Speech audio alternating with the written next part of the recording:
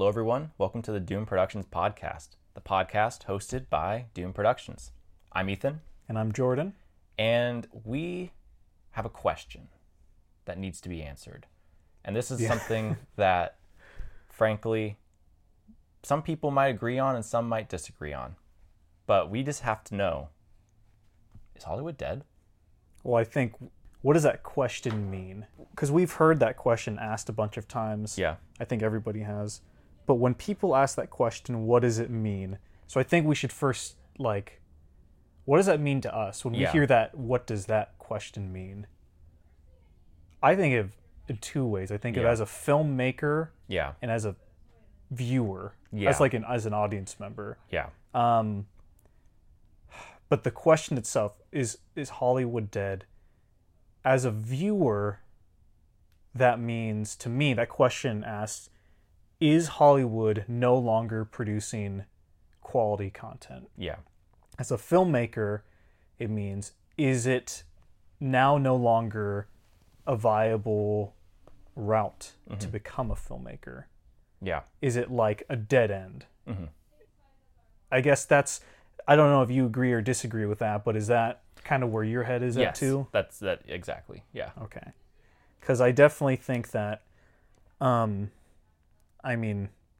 there's probably also a business sense of monetarily, how is Hollywood doing, which I'm not a business person. I couldn't tell you. I know enough. What I know is Twitter headlines and skimming articles from Vanity Fair and all that kind of thing. Yeah. So I couldn't tell you for sure. I guess well, before we were filmmakers, we were audiences first and foremost. So do we think that Hollywood has stopped producing quality content? Yeah. You go first. Short answer, no. Why? Long answer, no. Why? I mean, let's put one thing clear. This is not me saying every Hollywood movie is also a ballpark hit. Mm-hmm. There's so much range in the quality that any movie can come. Well, also, too, just to interrupt you, quality is not measurable when it comes to movies. Exactly. It's all subjective. So this is from our point of view. Yeah, no, and that's exactly where I was heading with it, is just the fact that even the movies that I enjoy and I think are quality, you might think are the worst pieces of filth to ever grace the face of the earth. Yeah. And we're both right. Mm-hmm. It's all subjective. So with that lens, it's just a matter of Hollywood is always making movies that are good, and they're always making movies that are bad, and that's how it's been since the very beginning. Yeah. Nothing has changed in the sense, people will talk about this. I feel also goes with music a lot, where people will talk about, so this thing, particularly, I'm just gonna use music as an example. Music was so much better back then. Mm-hmm. But I feel a lot of those hits, or the music that people will point to, or the albums that they'll point to as great albums, a lot of that just comes to the fact that so much time has passed between when that album was produced and now. All of the kind of bad music or things that didn't become popular or didn't take off kind of fell away into the void where no one remembers it. We only remember... And we remember the great stuff that came out from that era. We only remember Star Wars. We don't remember the movie that came out the same month as Star Wars. Because I'm sure there was a movie that came out that same month. Yeah. And that's just how it goes. The cream of the crop rises. The best stuff becomes the most memorable. But yeah, like you said, who... Everyone remembers, going way back, there's guys like Buster Keaton. Who were the other filmmakers working around Buster Keaton that he considered his colleagues that just weren't as successful, that didn't make those big movies? Yeah. I'm sure historians and people who care about documenting that stuff know them, but to general audiences, there's Buster Keaton, and that's the silent era in a nutshell, or Charlie Chaplin, those two guys. And anything from there, it's just, there's nothing else that exists as far as general audiences are concerned. Yeah, I think when it comes to, I think I agree with that. because I to an extent I will agree that there is a lot of films that I'm not particularly interested in, films that I don't really enjoy or wouldn't go see coming out of Hollywood today, but there's still amazing stuff being produced in Hollywood. I mean, let's be real here. Studios like A24 or Netflix or any other what industry folks consider to be outside, quote unquote, that's still a part of the industry. Oh yeah. I guess when we say Hollywood, we don't mean necessarily LA exclusive. I think we mean as a whole the film industry of America for the most part. Western film industry. But A24, I think they're in New York, so. Yeah. Well, Western. Oh, yes. I thought you meant okay. Not West Coast. Yes. Western world. Yes. So continental United States. Yes. So looking at like places like A24, studios like that, which those movies I think on average are pretty well critically, they're pretty well received. Yeah. Like I think when you talk to film people, they're like, oh yeah, that's what a good movie is. Like they're making movies that are being nominated for Oscars and going to the Cannes Film Festival. Overall, critics generally really enjoy A24 movies. And those are that's still a part of Hollywood. I mean, it uses Hollywood actors. Hollywood people are working on the movie. They might not be A-list directors, but they're being funded by the industry and through the industry and through all those connections. It's all a part of the same ecosystem, that studio filmmaking. Yeah. And I guess Netflix, and when I say Netflix, I mean like also like other streaming services too, like Amazon. They produce their own stuff as well. And both Netflix and Amazon and what are the other streaming services? Hulu, HBO. They've all produced their own TV shows and movies that have received, critical acclaim in one way or another. Again, that's not what I'm not saying that every Hollywood studio or system or every Hollywood studio has created something amazing. But I think, there's still like, if I go to my Letterboxd, for example, just for me, my personal taste, if I go to the movies that I watched last year, I watched not as many as I usually watch, to be honest, but I did watch a good mixture of Hollywood movies and like actually independent movies. Let's see. I saw 1, 2, 3, 4, 5, 6, 7, 8, 9, 10, 11, 12, 13, 14, 15, 16. Sorry, I'm just counting. 17, 18, 19, 20, 21, 22, 23, 24, 25. I saw about 25 new released movies, which were Hollywood, produced by Hollywood. I could probably say, without having to recount and go do everything again, I could honestly tell you I enjoyed most of those. I probably enjoyed, really loved, at least 17 or 18 of those movies. For me, there's some people, we were talking with a friend about this recently. His buddy only watches romantic comedies. And what was the other thing? I don't remember. Wait, who was it? We were talking to our friend's wife only watches romantic comedies or Hallmark movies. Yeah. That was it. Yeah. And we were kind of saying, well, there's nothing wrong with either of those movies. It would be a shame to limit yourself to just that and only watch that. And I think for us, which might be a little bit different from other people, when we go to a Hollywood movie, we expect to see a Hollywood movie. That's not to say we don't enjoy independent movies or smaller little movies, but we enjoy all sorts of movies. It's all a part of, why we love movies. We love big movies and small movies. It's a full meal Yeah. to enjoy all of it. It's Yeah. not limiting yourself to just dessert or Yeah. just breakfast. We want the whole thing. Yes. And so, where was I going with that?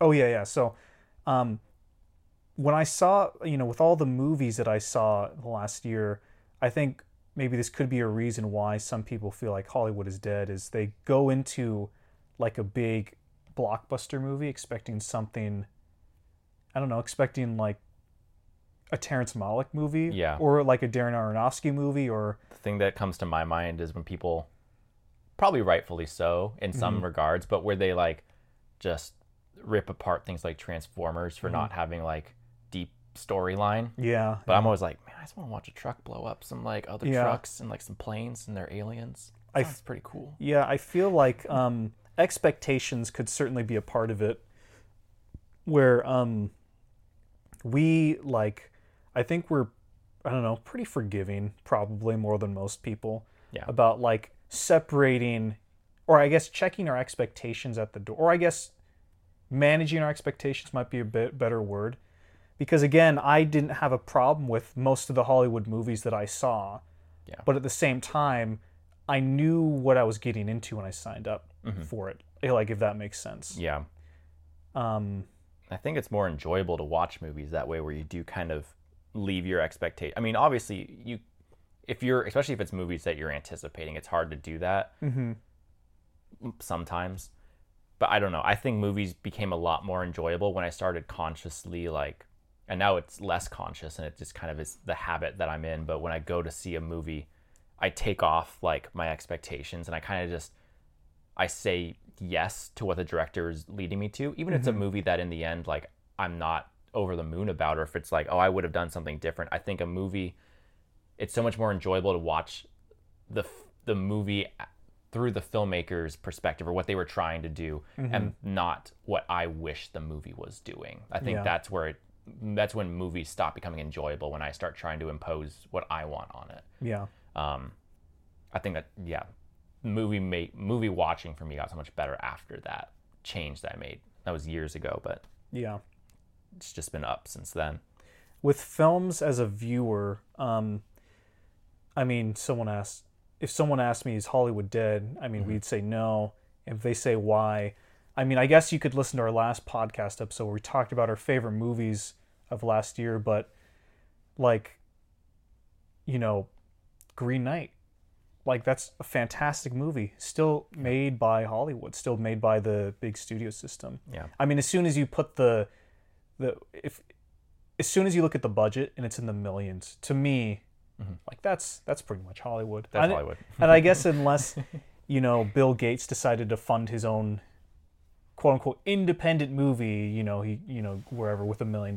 But I mean, that's beside the point. Yeah. I mean, I think there's some clear examples. There's some great films that have been produced by Hollywood in the last few years. I mean, Green Knight, I loved so much. First Reformed, Paul Schrader. Silence, Martin Scorsese. Silence was fantastic. Silence was a great movie. I mean, Justice League. I mean, that, yeah. It goes without saying. I had to bring it up. Loved it. Move on. And filmmakers, what's funny to me is film people who advocate that film is dead, or that Hollywood is dead. They'll bring up directors like Tarantino and Nolan and Denis Villeneuve, as if they're like, not a part of Hollywood, but they totally are. Hollywood gave us those directors. All the big film people that you can think of, like the movie brats from the 70s and the newer people as well. They all made careers and made their movies in Hollywood. And more so, they moved the industry forward, usually leaps and bounds. That those are all kind of trademark moments within Hollywood. It feels like those are big moments, not trademark moments. I can't think of the word I was thinking of there. Hallmark moments. Hallmark moments. I'll take it. I don't know. Innovating and creating more interesting work for film for us to enjoy. Yeah. But I think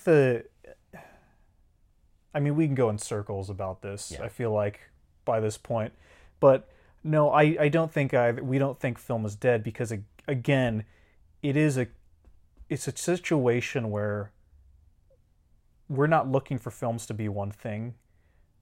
Yet, do I wish that there were a different variety of movies being produced by Hollywood?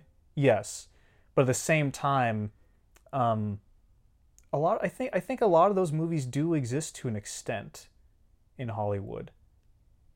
To an extent, like there's just certain things Hollywood is not going to give you. They're not going to give you a lot of diversity. They're not going to give you crazy experimental. But I mean, the studios do release quite a bit of movies every year. Yeah. Like big releases. There's stuff that falls under the radar. Like I just heard of this smaller one called The Novice. And, you know, I saw the preview and that looked really good. I need to check that out. I don't know how I didn't see that. And I think it's a smaller movie, but it's still like made by a studio, I believe. Okay. So it's something, you know, just to say that, I mean, I feel like I'm rambling, but I guess I'll close my point by saying, when you say that when I hear people say that Hollywood is dead or that they only make one type of movie, I mean, those are the big movies that you're talking about. You're talking about Spider-Man, Black Widow, Shang-Chi, Transformers. That's Fast an old and Furious. Series. When was the last time a Transformers movie was made, though? Bumblebee. That was like 2017. Wasn't it? Or 2018? 2019? I never saw it. It was good, but I know. It was a while. But like, you know what I mean? When people say Hollywood movies, I think they think blockbusters, but Dune. There also exists a realm of dramas and comedies and all sorts of other movies that, yes, not as much money is being poured into them. Doesn't mean that they don't exist. Doesn't mean that those blockbusters can't be great blockbusters. So as a viewer, Hollywood, they haven't, you know. Yeah. I know what to expect from Hollywood. Yeah. And I don't think it's creatively or entertainment-wise, I don't think it's devoid of value yet. Mm-hmm. I mean, one day that day might come, but as long as there's, you know, movies like, I don't know, Encanto or Dune or In the Heights, like, again, just listing some of my favorites from last year. As long as those movies are still being made, I mean, there's just certain things you can't do on a small scale. Yeah. Because that's another reason why I'm not really rooting for Hollywood to die necessarily in terms of the kinds of movies that are being made to an extent. There's so much nuance in all this, but I mean, I love musicals. I'd love to make a musical, but I could never make In the Heights. Yeah. I just don't have the resources. I don't have the money. I don't have the time. That thing costed a couple $1 million, I'm pretty sure. Yeah. If I had to guess, this is without me checking, I would guess 90 to 115 million. Or Let's are you fact play checking? a game of how much did that movie cost? Oh no! It could also have been really cheap. Hold on. Let me think. I'll give you time. Because there was no huge stars in it. You know what? I'm gonna say 70 million. 70 million. Is that your final answer? Yeah. It was 55 million. Oh no! Okay. How much do you think it made in the box office? Oh, it made tons. I'm guessing. Well, no, because it was COVID too. It did really well though, I think. I'm gonna guess it made 150 million. 43.9 million box office. 43. Oh, it underperformed. It underperformed. Dang. I see. My frame of reference for all of this is pre-COVID numbers. Yeah. Of like imagining like it. There's also, when it comes to box office these days, what people don't talk about is the streaming deals as well. Yeah. Because something like, not to keep bringing up Justice League, I'm sure it's annoying to people, but people say, so if you didn't know, Justice League, when they decided to go back and release the Snyder Cut, they spent $70 million on that production. Yeah. They thought, why would they do that? They're not going to make their money back. HBO Max needs to get this many subscribers. People who were saying that were missing the point, because the way that Justice League made money was through foreign distribution deals. Yeah. So let's say Sky Movies in the UK wants to show Justice League. Well, they would pay Warner Brothers or HBO Max X amount of dollars to be able to stream that movie in the United Kingdom. And through making those deals, essentially all worldwide, from what I hear, Snyder and his people worked their butts off to get that movie released all over the world at the same time. Through making all those deals, the movie made its money back. The $70 million back. It made all that money. Now, I don't know in the Heights situation, but the box office, people going to the theater during pandemic and all that, 49, what was it, 49? It was 49, 40, yeah. 47.9. It underperformed box office. But for what we don't know is it could have made a bunch of money back through those worldwide distribution deals. Yeah. Of course, I'm not a business person, I'm not a film person. This information I'm saying could be totally out of date. So if there's any fact checkers who would like to correct or look into how it's done, please let me know, because I'd actually be fascinated to hear. But from what I understand, that's how it works. Yeah. I can't remember how we got onto that topic. We're talking about money. Oh, budgets. Yes, there's certain movies that Hollywood can make that we can never make. Yeah. And that money is used for some crazy innovations still. I mean, I'm excited to see where things like shows like The Mandalorian, where they have technology like the volume. Yeah. They're on set, where we're past green screening now. Yeah. And it's just the space is there. How great that is for directors and actors and just the whole crew to actually know what they're shooting and to have your look in camera. I think that's super exciting technology, and I'm super stoked to see where that goes in the next couple of years. But also just, I don't know, I think there's a jadedness towards big budget from smaller producers or filmmakers, which sometimes I think is totally valid. But also at the same time, I think it's so great that there is this industry where boatloads of people who want to be a part of these productions have a place to make their living doing that, where they're not having to go from necessarily freelance job to freelance job, but instead they're work. I mean, and obviously production to production. Oh, when am I going to get my next gig on a production? I know it's not quite as elegant as I'm making it in reality from all the production stuff I've done. Just kidding. But there's still like this big industry that is paying people wages, where you're not like, oh, I'll do that video job for $50, like how we've done in the past, where it's like you're scrounging by, it's not livable. I think that's still such a great thing that we're in. Like, there is this industry that people can get into if they want that option. Yeah. It's also, I mean, it's not without its problems, of course. And I say that acknowledging that it is not without its problems, and it's definitely not a perfect system. Yeah. I think the main thing, I mean, the biggest problem with Hollywood, it seems to be, from people who are experts, no, we're not, but from outsiders, the biggest problem seems to be in terms of audience members, like the kinds of movies that are being made, is they're spending tons of money into like big blockbuster movies, way more than they ever did. And there's no mid budget, low budget. Yeah, because back in the day, studios would release like 4 or 5 movies a year or so, roughly. They do a comedy, they do a drama, they do an adventure, they do an action, they do a couple different kinds of movies. And an Oscar award. And an Oscar winner. And those would be their movies for the year. Yeah. Nowadays, what they do is they'll release one $250 million movie, and that's for the most part it. And then they will disperse maybe a couple $1 million for smaller productions. And so that middle ground movie has disappeared. And so what that means is there's a lot it's because they're spending so much money on these big productions, there's a lot riding on those productions. So they have to succeed. Yeah. Because when one of them fails, then it'll really fail. Then they're out a lot of money.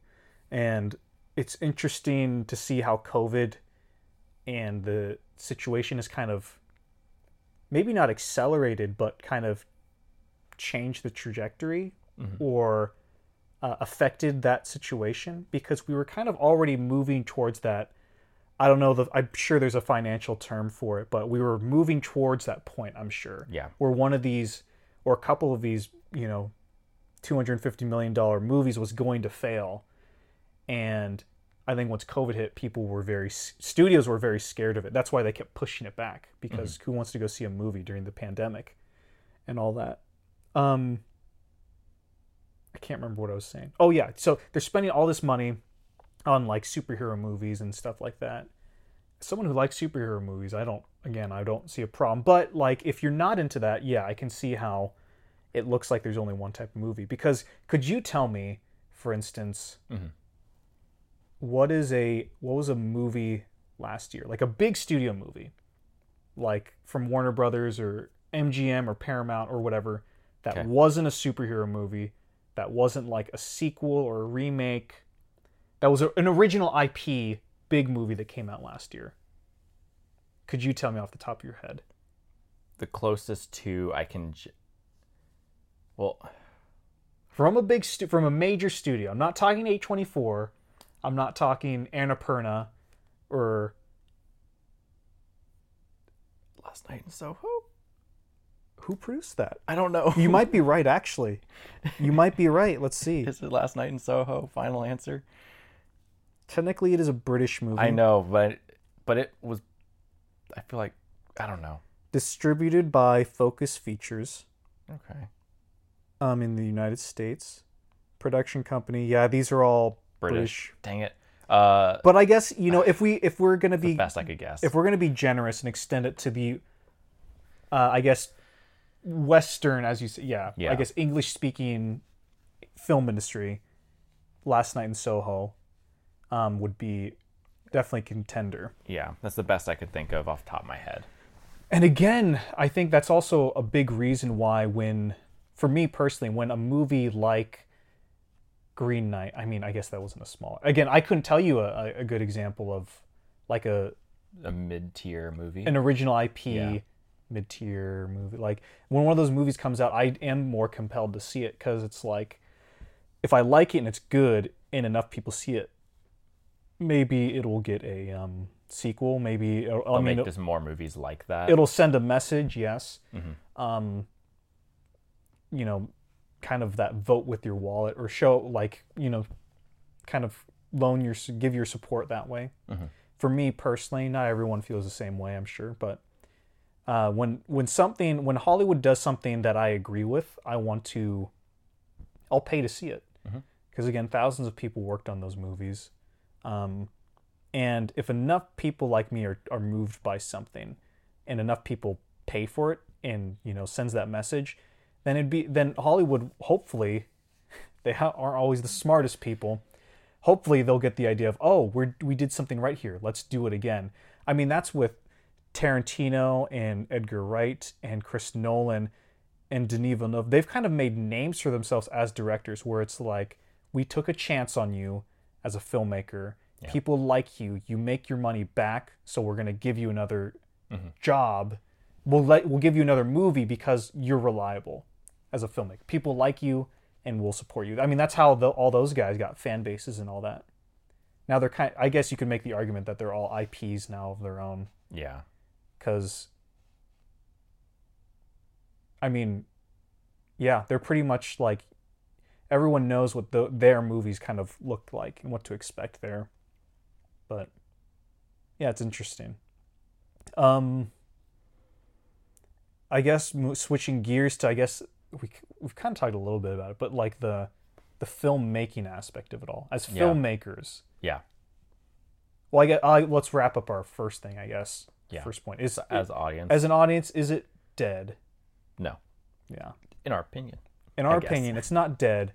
It's not without its problems, but it's not dead because, again, I mean, some of my favorite movies last year were big Hollywood movies. But yeah, as filmmakers, though, is Hollywood dead? And I guess, should we clarify what kind of filmmakers? Maybe. Yeah. I think that might be good. Like the auteur, quote unquote. Like, where we do everything for our movies.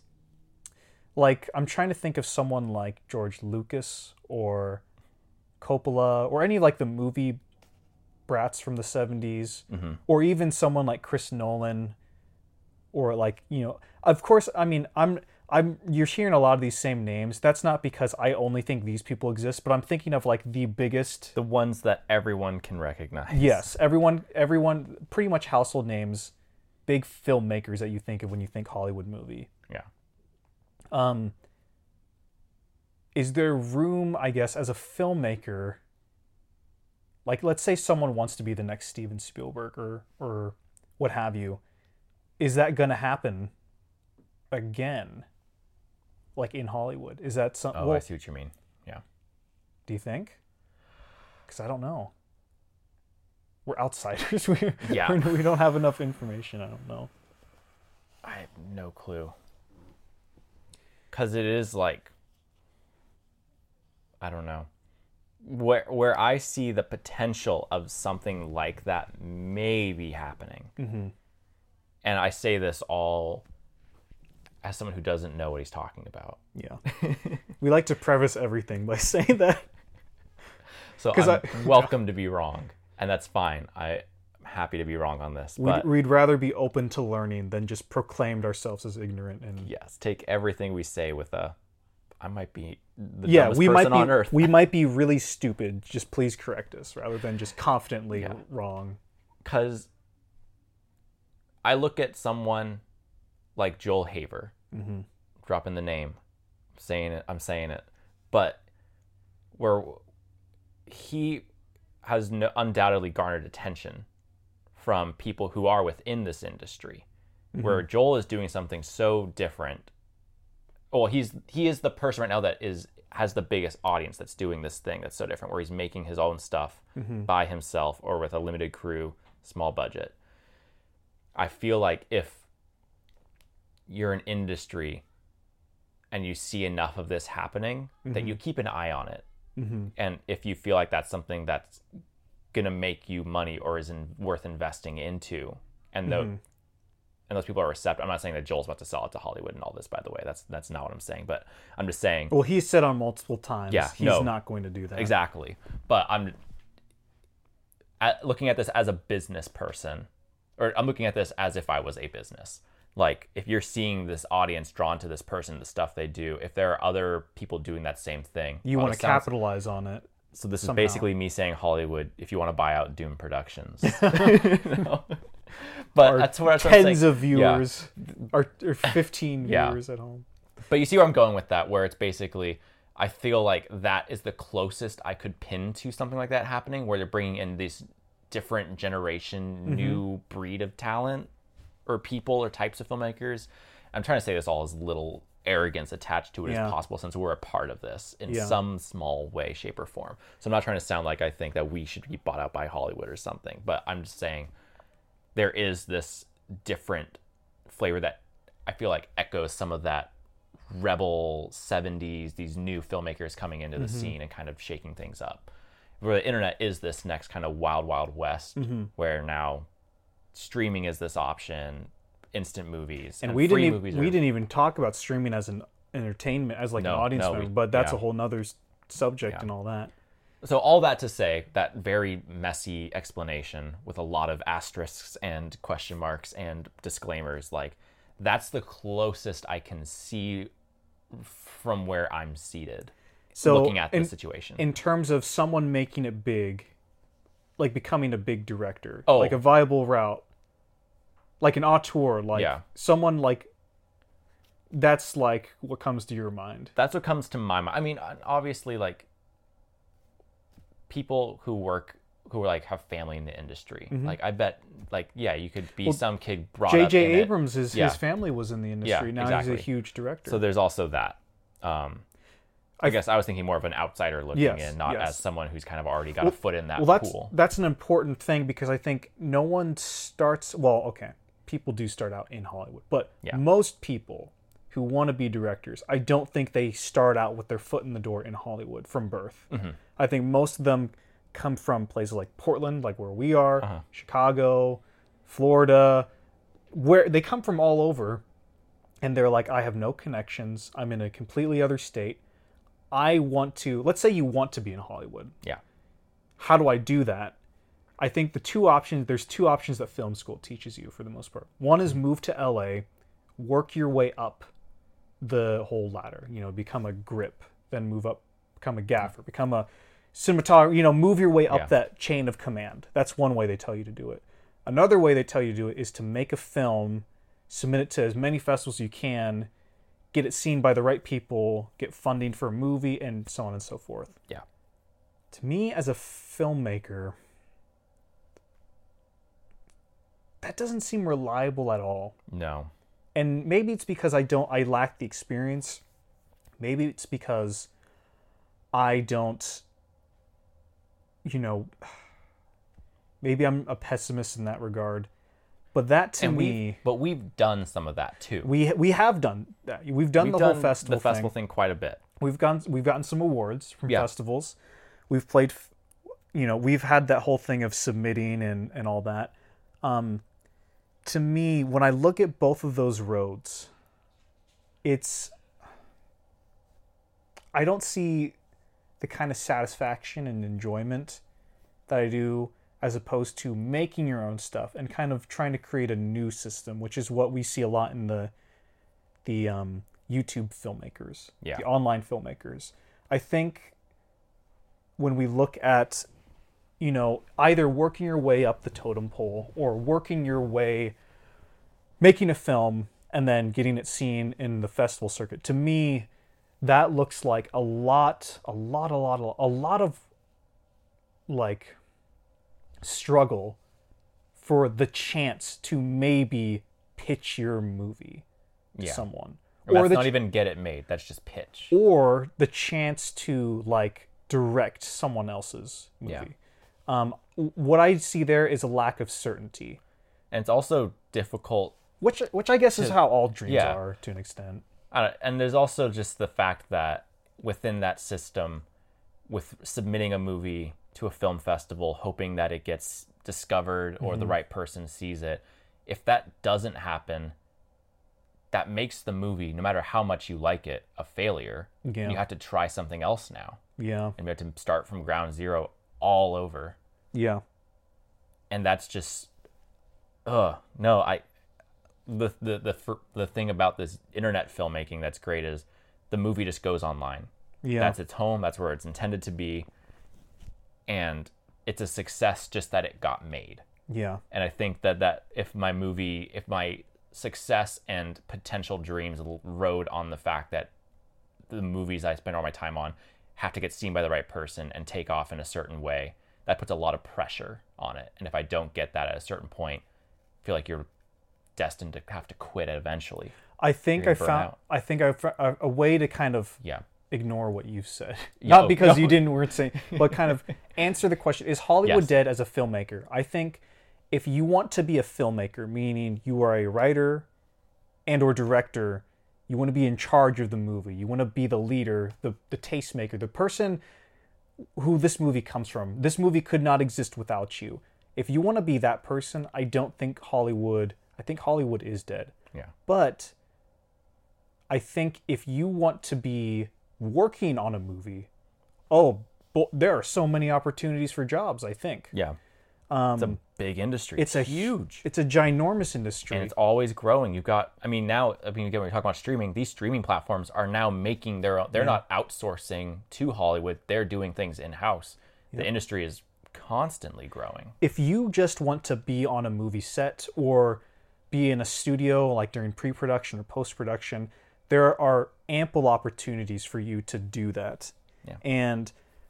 But I think most filmmakers who want to be directors, I don't think that's necessarily a viable option. I mean, it is viable. Of course, everything, there are young directors who are making stuff and who are kind of doing the whole Hollywood game.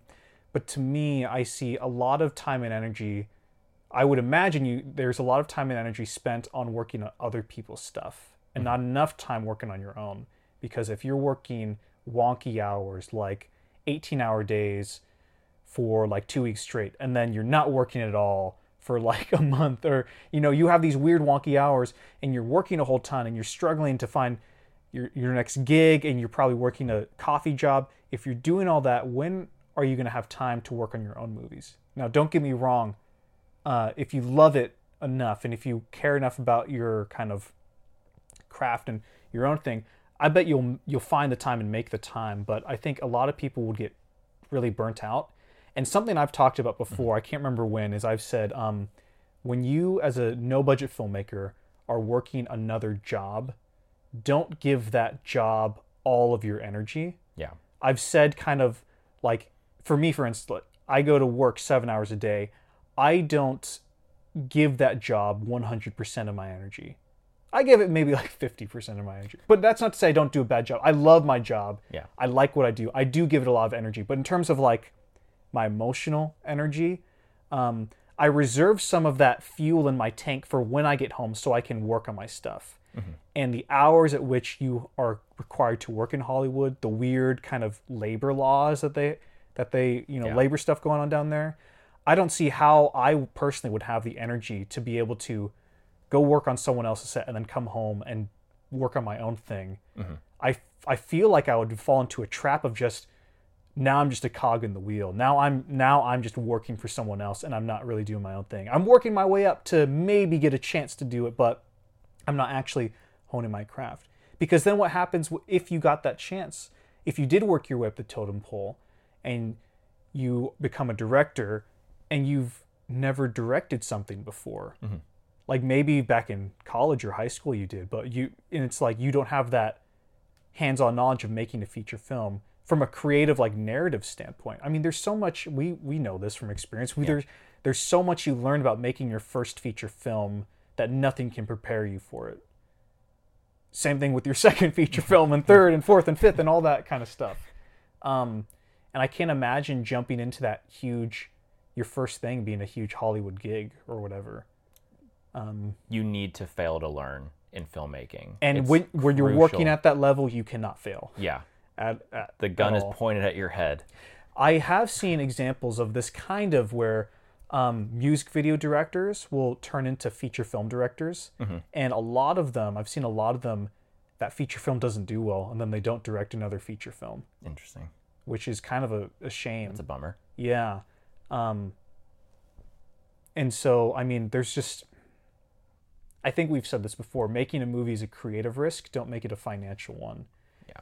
And so, and obviously you have to fail to learn, and when you want to get better at filmmaking, you got to do your own thing. You can't just always be, now it's great from a technical level to be on other people's set and all that, and there is value in that, I think, but it's complicated. And I think if you want to be a filmmaker, you shouldn't be worrying about how do I get a job in Hollywood. You should be worried about what's my next movie going to be, and just make your movie, I think, first and foremost. I don't know how we got on all that. I can't remember the trajectory of any of this. Is Hollywood dead? Is Hollywood dead? In short, I mean, if you want to be kind of an auteur, if you subscribe to that idea, auteur director, I would say it would be more beneficial to focus on just making movies yourself. Yeah. And getting your name out there and getting seen by people online. Because what's great about the democratization of media and all that is our films are on the same platform as giant Hollywood studios. Mm-hmm. Like, what's a big movie came out? Encanto. Like, that movie, I bet you can rent it on YouTube Premium. Yep. For like $10 or something. On that same platform. You can watch our movies for free. You can watch our movies for free. It's amazing. And I mean, in that same thing, if you have access to a computer or internet, you can go online. If you go online, you can watch the newest, HBO. You can watch White Lotus or Succession, or you can watch Matrix Resurrection, or whatever the newest Matrix was. Can't remember. It starts with an R. I'm pretty sure it's Resurrection. Resurrections. But you can also see, like, one of our movies, too. You can see Wild Boys 2. You can see Wild Boys 2. So, in terms of accessibility, like, you can touch all the same people that Hollywood touched. You can get all your movie out there. That sounded wrong. Sorry. I mean, you can get the same eyes that can see Hollywood stuff can see yours, assuming everyone has a computer. Yes. Touch. I don't know why I said touch. I guess emotional touch. Have you seen School of Rock? Don't get emotional when you do it. Have you seen? Yes, I have seen School of Rock. I love that bit where he's like, he's they found him out and all Yeah. the parents are there and the police are going to like arrest him. And he's like, listen, I love your kids. They've touched me and I'm pretty sure I've touched them too. And then all the parents are like horrified. He meant like emotional, like they've affected me, not the other thing. Not what Hollywood actually is known for too. I can confidently say that is the two of us, we've never done any like an ounce of like 1%, like 0.00% amount of horribleness that like the actual Hollywood has done. The worst things we've ever done for film is trespass. That's true. And most of the time it's unintentional. Yeah, we've accidentally trespassed. Yeah. It was fine. Yeah. Another problem with Hollywood, but that's for another episode, another conversation. That's a heavy subject. Yeah, we are acknowledging but not including that within this discussion. Yeah. Because that's just a whole can of worms. Yeah, the amount of abuse that goes on in Hollywood. I mean, that does pertain to people who want to be filmmakers. Like, oh, here it comes. There it comes. No. Well, I think you don't need us to tell you, but Hollywood has a horrible history with horrible track record with abusing people without power. Yes. And they're not gonna. I mean, just be careful if that's the route you want to take. But I don't trust it. Yeah. I don't know. It's one of those things where it's almost too big to clean up. Yeah. I don't know how you fix it. I don't know how you fix something that's that deep. I hope there's a way, and I hope that it happens. But that's just, it's horrible. It's kind of, I've heard that like phrase, there's no ethical consumption under capitalism or whatever. And I think, I don't know who said it, but I think the intention behind it is that like, yes, you can say, oh, Harvey Weinstein did all this, so we're not going to watch any more like Kill Bill movies, or like we're not going to rewatch, Miramax movies, or like I can't think of someone else who's popular. Like this celebrity did this, so I'm not going to see. Oh, like Ansel Elgort, like he did the thing with the teenage girls or whatever. So I'm not going to see West Side Story. That's great, and like if that's how you feel, go for it.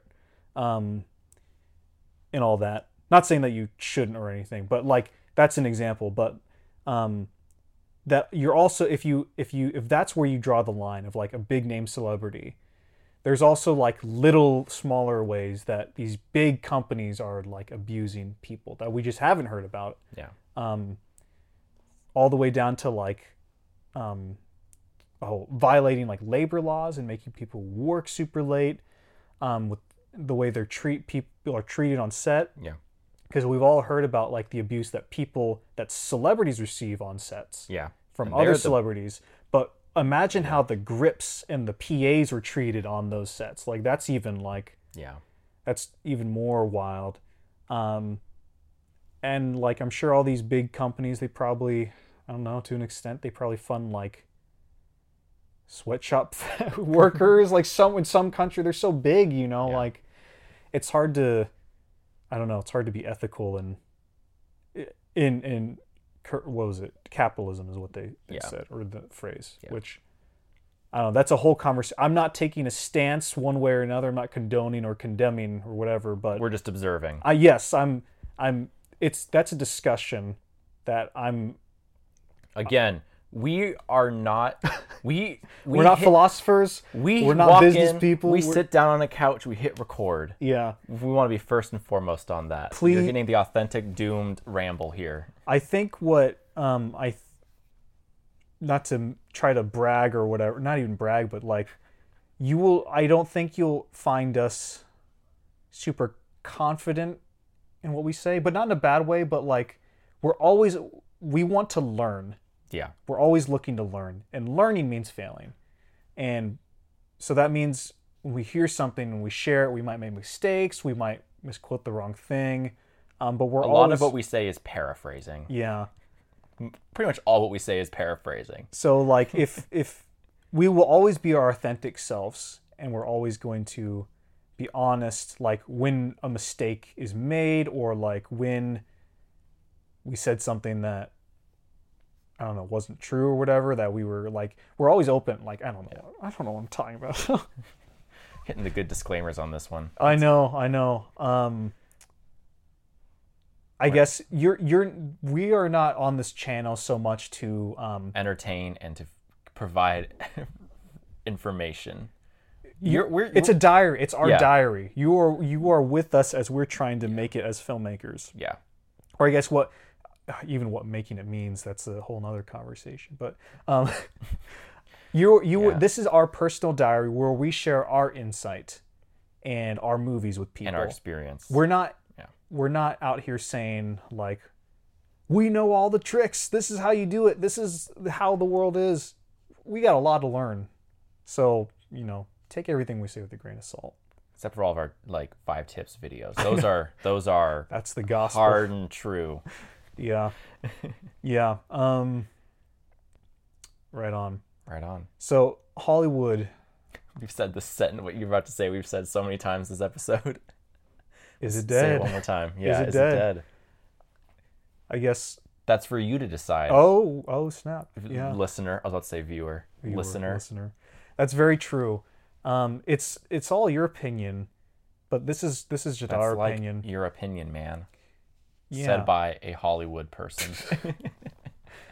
Do you have anything more to add to the whole Hollywood thing? I mean, I think we've talked so much, but there's also so much more ground to cover, I think. Yeah. That we could say, but I guess if you had one last thought on that subject. I think we covered it well. Okay. Let's transition smoothly into an outro. Well, not an outro. I think if they've stuck with us this long, let's give them a little taste. First, 2 things. First thing. Yes. What are we working on creatively? Oh, you made it this far. You get a little extra. What's going on right now in terms of what we're working on? Well, if y'all haven't heard, I'm working on this little movie called The Bell Rings. Mm-hmm. I'm in post-production on that right now. I'm editing. It's going very well. Pretty much every night, if I'm editing past 11 o'clock, I have the deep urge to leak stills from the movie that reveal way too much. Uh-huh. And then I talk myself off the ledge of posting them, and I don't. That I pretty much just live in that tension fully every day. I can relate. Because it's always a pain to try and find shots. So what I've started doing is, because when we do promotion stuff, we'll usually share bits of the movie or posts, stills. So I'm trying to, as I edit scenes, grab shots that stand out to me now. Yeah. So that way I'm not having to hunt for them later. It's a good call. So I have a big fat folder on my computer right now of all these great Bell Ring stills. So nice. I'm working on that. And then I'm also starting research on my next feature film script. Nice. So I'm just jumping into that this week. Are you at liberty to say now what that next thing is, or are you playing it close to the chest this early? I'm playing it close to the chest this early. Okay. Yeah. That's all. All right. Yeah. What about you? What are you working on, Mr. Ross? As people know, I've been working on Two Little Ghosts for a little bit. It is 99.999% done. Yeah. I think the way I just explained it to Dan Lotz from 922 Films is, I've written my essay. I just need that last sentence to finish it. Send it home. And it's that last sentence relies on someone else. So there's a song that appears in the end of the movie, which I just need to get together with our actress, who we got to record that song, record the vocals on it, and then I drop it into the movie, and then it's done. And so I'm trying to figure out a time to do that, trying to schedule that. In that movie, it's about an hour and 6 minutes long. It's a horror. Not a horror. It's a Halloween movie. Yeah. Halloween fantasy, I guess, be the best way to put it. I think you're the only one who's seen it. That's right, I am. Or that, and even that was an older, I saw older version. Yeah, I know what changes have mostly been made to it. Yeah, but it's more or less the same movie. Yeah, same idea. And what that one is about, I mean, I'll I like to play it close to the chest, but it is more fun that way. Halloween fantasy movie. It's really, really fun. Took a lot of work. I learned how to animate doing it, which is a lot of fun. And so stay tuned for that. But also, I just started this week, well, actually not this week, last week technically, working on my next feature film. Nice. Which the tentative title is Rosaluna, Witch of Halloween, which is, as you can tell from the title, it's a Christmas movie. No, it's a Halloween movie. Thanksgiving movie. Nice. You're really cornering the market. Yeah. That one's going to be a lot of fun. It's about a witch and Halloween. So what I've been doing for the past week is I've written several versions of the script. You were working on this one for a while, technically. Yeah. I started it a long time ago. I don't know if 2020 or 2021 was when I first wrote the first draft. I feel like I remember you talking about it at one point during 2020, but I could. It might have been. Yeah, it might have been earlier. So that's a movie where been working. There's several drafts that exist of the script, but I just finally started working on like the next version of the script, and so my goal is to, by the end of January, maybe beginning of February, have the shooting script finished, and all ready to go, so that way we can start planning. The idea is to shoot it during the summer. Fingers crossed it's released by this Halloween. We'll see. And yeah, it's been fun. It's about a witch. Oh, did I say what it was about? I mean, you just said it's Witch theme, like Halloween. Halloween. Oh yeah, and so with this new version of the script, that's how I got on this. The new version of the script, I've kind of been classifying it in my head as like a kid's Halloween movie, but it's not like Disney Channel kids, like It's Coraline, cool kids. Coraline or Paranorman. Those are kids movies. Yeah. Something like that. Paranorman mixed with Harry Potter would be like a good tone kind of to think of. Yeah. It's going to be fun. There's going to be some animation in it. Ooh. Going to be some Halloween decorations. Going to be some... Sounds like a classic Doom production. Some witches, perhaps. Witches? Which witches? And so, yeah, that's... I just started work, or I guess last week started working on the script a little bit. The final script, and... It'll be out in time for Christmas. Yes.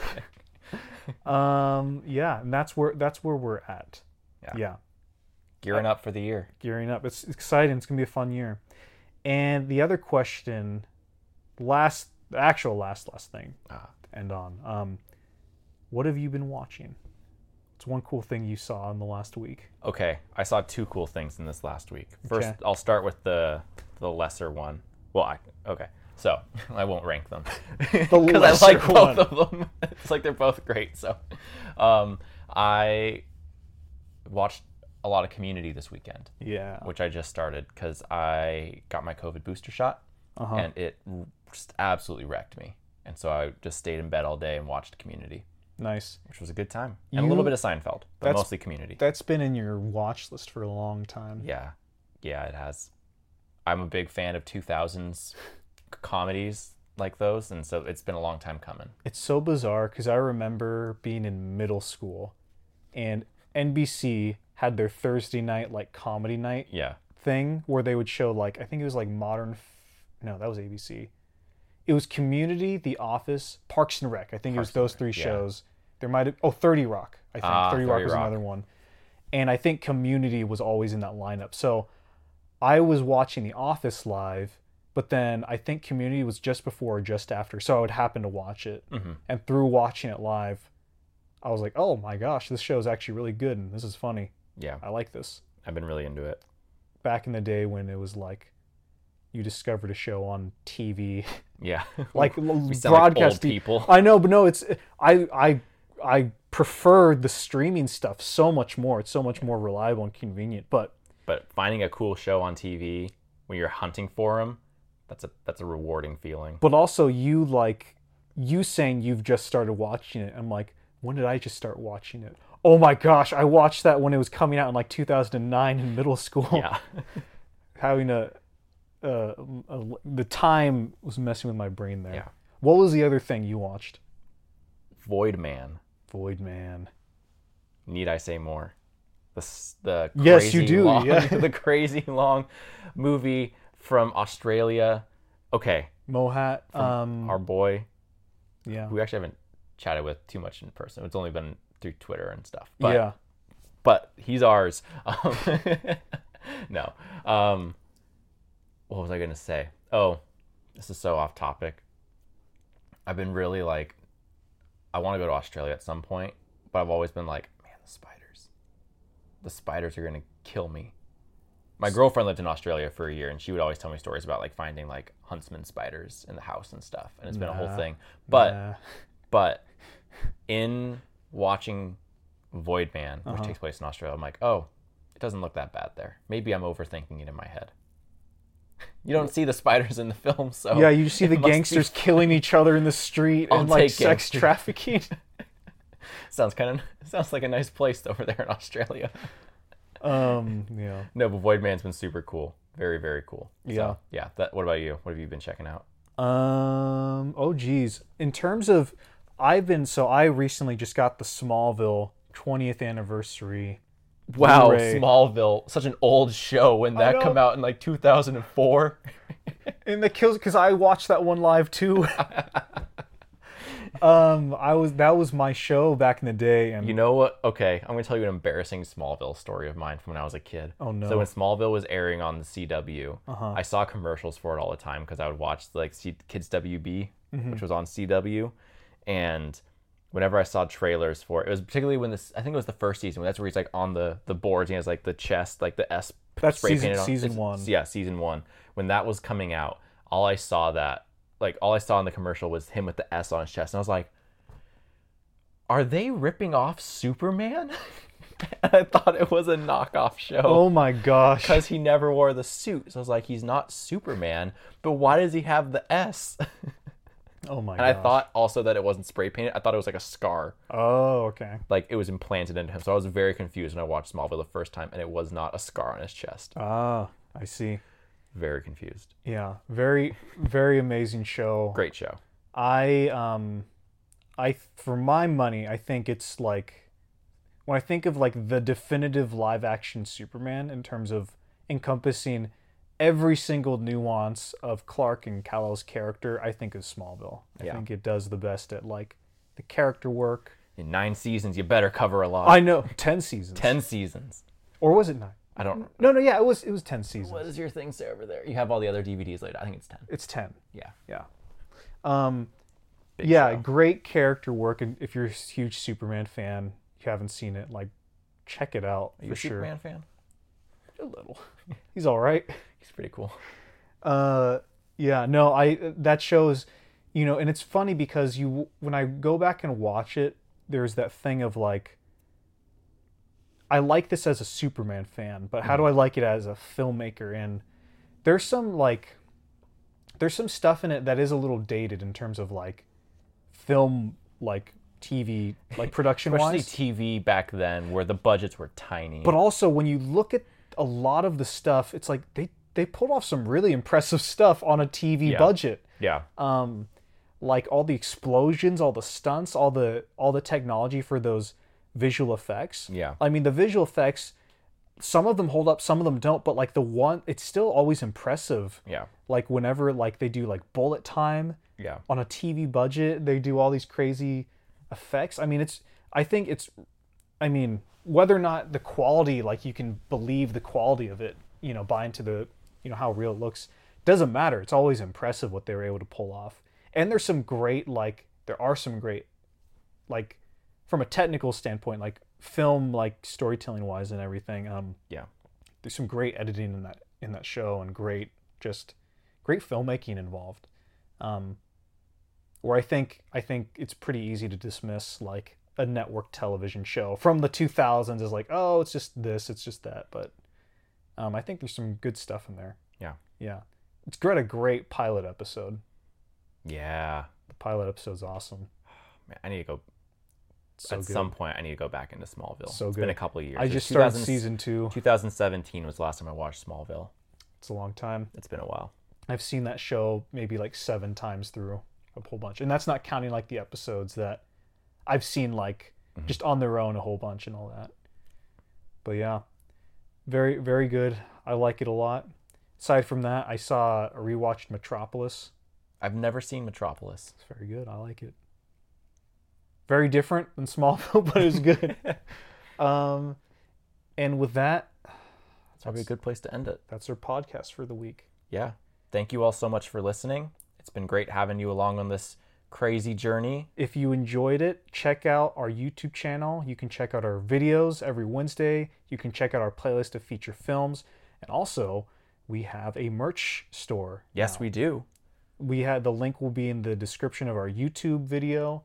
But you can go to our Linktree, social media. You'll find our store. We got some cool shirts, hoodies, posters.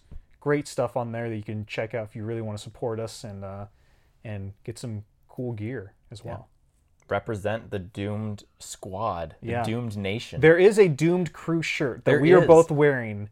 Very comfortable. I love this shirt. I love this fabric. It's good fabric, very simple, and it makes it like, I mean, I know it's hard to collaborate with us when we're across the world, but you know, if you wear this shirt on set, you have to credit us. No. It's a way of acknowledging that you're part of the Doomed Crew. Because I'm sure if you follow us and watch us, and if you were in Portland, you'd be down to collab with us. But we know you can't. So take the shirt, and you were an honorary member of our Doomed Crew. And also, maybe we can find a way to collab. Who knows? That's true. Email us or something. We might be able to make that work. Oh yeah. All right. Until the next episode. We'll see you later.